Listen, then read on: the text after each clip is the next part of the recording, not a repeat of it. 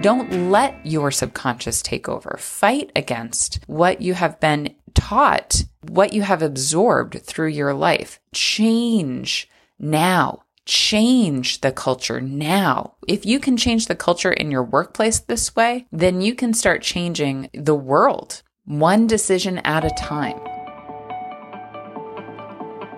Welcome to Management Material. My name is Catherine Vanderlaan. I started my career at the bottom as an assistant and worked my way up to become the boss's boss in 8 years. And man, I love management. If there's anything I've learned, it's that what got you to where you are now won't get you to where you want to be. This is a podcast for top performers who also want to be amazing managers. I've coached lots of talented people into their dream jobs as managers. I challenge the way they see the world and say what they don't necessarily want to hear. You see, management is all about leadership. The best managers were leaders long before they had any direct reports. Management Material is all about getting you from where you are now to that coveted seat in the corner office. Let's turn you into management material. Part of what we do here at Savor Street is empower people to change the systems from within. So I became a manager because I saw that there were things that were wrong with the company that I wanted to change. And the way I thought I could change them, which was true, was from a higher position, from being a manager from within the company. Now, you can go for change in your organization without being a manager, but I'll tell you what, your words carry a lot more weight when you have a title behind them. Your words carry a lot more weight when you have a reputation for excellence and a reputation for caring for the people in your organization, caring about the organization itself, and then have a track record of doing what's best for that company. So Yes, I was an agent of change wherever I went, and I was happy to be that agent of change. And I was so happy once I became, your boss's boss, basically, when I was running a large team, to be an agent of change in terms of some of our hiring practices. So we've all, hopefully, if you're very new, then maybe you haven't, we've seen the results of some studies. Harvard Business did this, or Harvard did this large study, a 2004 study of racial biases in resumes. So they did a resume audit. To give you a rundown of the study, they had two identical resumes, and all they did was they changed the name of the person on that resume. One of them was a very stereotypically Black name, and the other one was a very stereotypically white name. And I'll tell you what, the white name was picked up for interviews 4 times as frequently as the Black name. And it was seen as, and it is, I believe it is, a prime example of racial bias in the workplace. People like to hire people that they think will look like them. Even if they don't consider themselves racist, this is one piece of tribalism that has survived generation to generation to generation, and it hasn't been that long between us now and the 1960s. We've had so much progress since the 1960s, but we still have a lot more to do.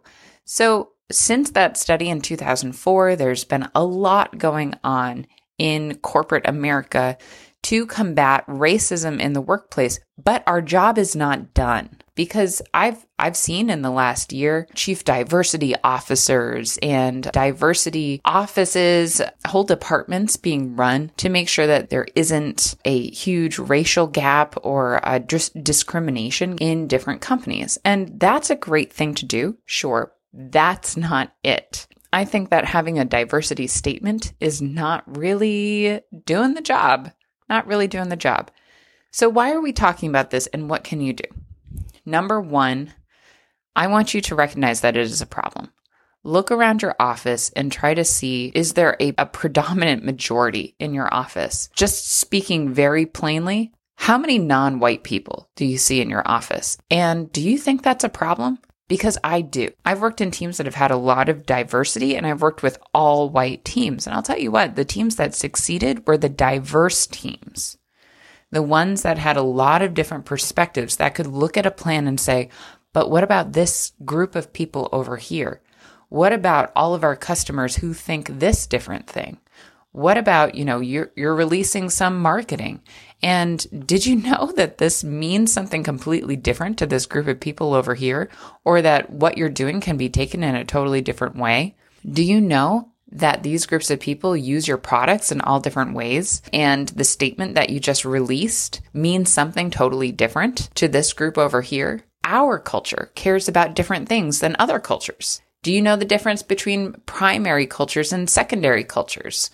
Do you know, it's different perspectives like that add a lot of value to anything you are doing, whether it is in product, whether it's in marketing, whether it's in finance, whether it's PR, IT, a lot of different departments, all different departments, customer service, all different departments need those different perspectives so they can be strengthened so that you can serve your customers really, really well. So if you're looking around and you don't think it's a big issue, but you are only seeing one kind of person, or maybe like 2 or 3 in your office, and you are missing whole people groups, it's a problem. It's a problem. So maybe you could come and say, I'm not a manager yet. How can I fight against this?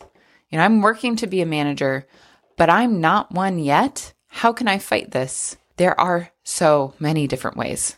So many different ways. Do you have an ERG? Can you be an ally? Find the ERG that you can help and be an ally there. Go to your HR department and start asking questions. Bring it up as an issue. It's illegal. Okay, it's illegal to discriminate based on race or a lot of different characteristics.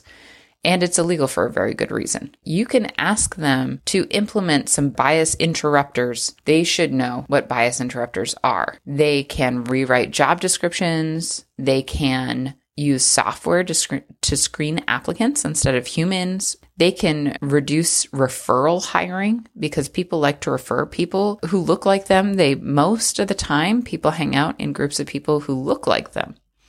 We are pretty tribalist by nature. They can discourage asking applicants all different questions. So if you are in the interview process, you should have preset interview questions. Be free of nuances that only certain groups would understand. So if you're used to hiring people from just one program at one university that attracts one kind of person, then maybe you need to broaden that scope of people that you're going after.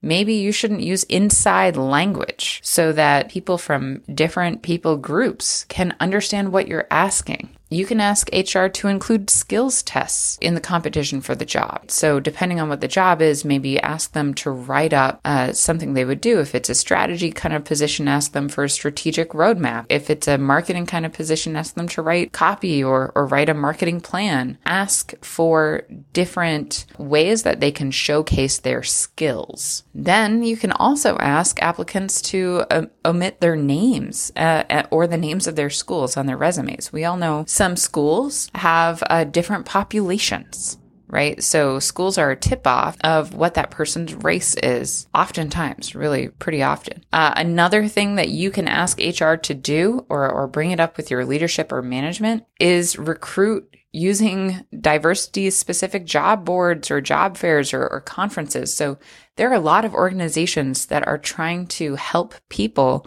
of different colors, different races. I hate using that word races, but because we're all human. But then that's my white bias showing, right? So you can go and ask HR to use these diversity-specific job boards or fairs or conferences to find applicants who are different than you are. And I'm not just talking to white people here either, although that's who I am, right? I'm a white person and I worked primarily in a white dominant field. So it was my problem to hire people that were not white. You can also make sure that your screening and asking for qualifications isn't overreaching what the job actually requires. So if you're asking for an assistant position or something like that, don't ask for a master's degree. Like who who has a master's degree that's going to apply for an assistant position?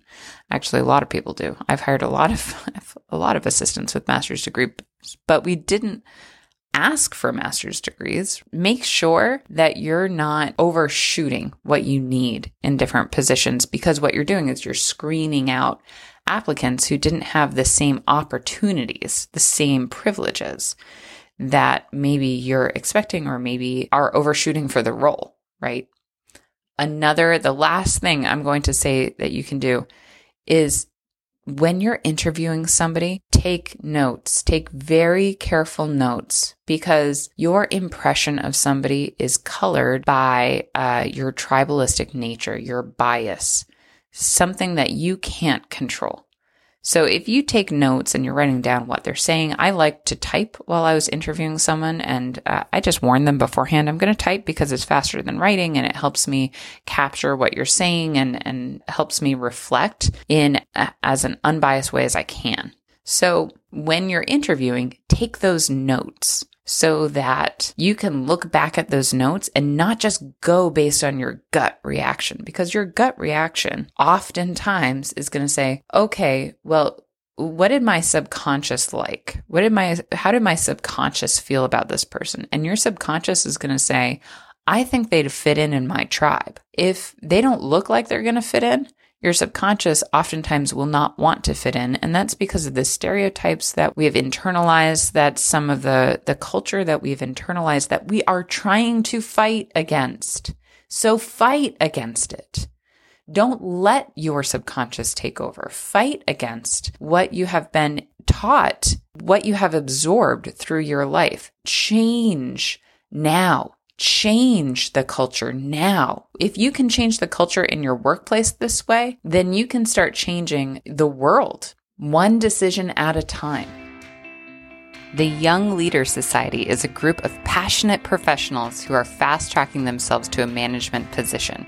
We have bi-weekly lunch meetings where members submit their questions about leadership, corporate influence, and, all that messy stuff that comes with office politics. Join us if you want to gain influence and credibility at your company, navigate office politics like a boss, and earn promotions more quickly than your peers. Learn more at saverstreet.com in the Career Help section. You might come back and say, I'm not on the hiring team, I'm not on the interviewing team. So get on the interviewing team. Ask and you will receive. If you don't know how to get on the interviewing team, ask your boss. I'd love to be a manager someday. I'd love to help you. I'd love to lighten your load. Can I get some experience interviewing? How do you interview? Can you teach me how to interview? What are your tips and tricks here for interviewing? What do you look for in a candidate? Can I help you interview for whatever role? If it's a role that's similar to yours, if it's a role that's slightly below yours in the hierarchy, even if it's a role in a different department, but somebody that you would be interacting with, ask to be on the interviewing team, because people like to know who wants to interview, and otherwise somebody's just going to be asked to do it.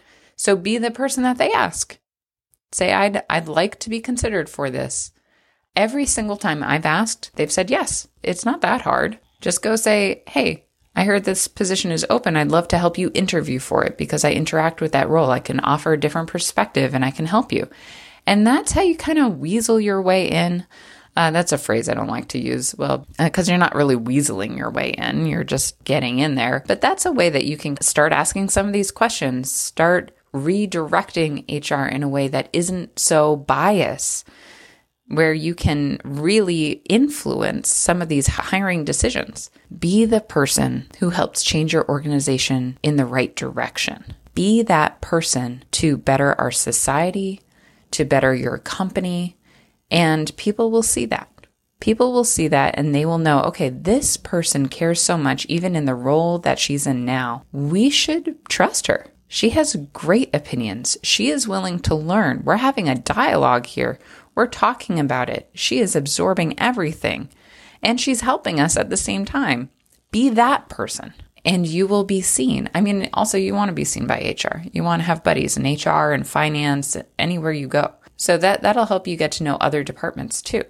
This is a really, really good way to make sure that you're seen. You're seen as somebody who advocates for equality and equity. You're somebody who cares about the organization. You're somebody who champions diversity, and you're helping a lot of people. It's a win-win-win. Okay, so my point, there is a lot of racial discrimination in the world. There is a lot of bias, and it is your job to interrupt that bias. It is your job to go to HR, go to your boss, your management, ask to be an interviewer for different positions, and then fight against these disparities that you see in the world. Take all of those bias disruptors that I talked about, ask HR to implement 1, 2, maybe not all 9 of them, but ask them to implement some of them, and you'll start introducing some positive change in your organization. Be the kind of person who cares, and you'll be seen as the kind of person who cares.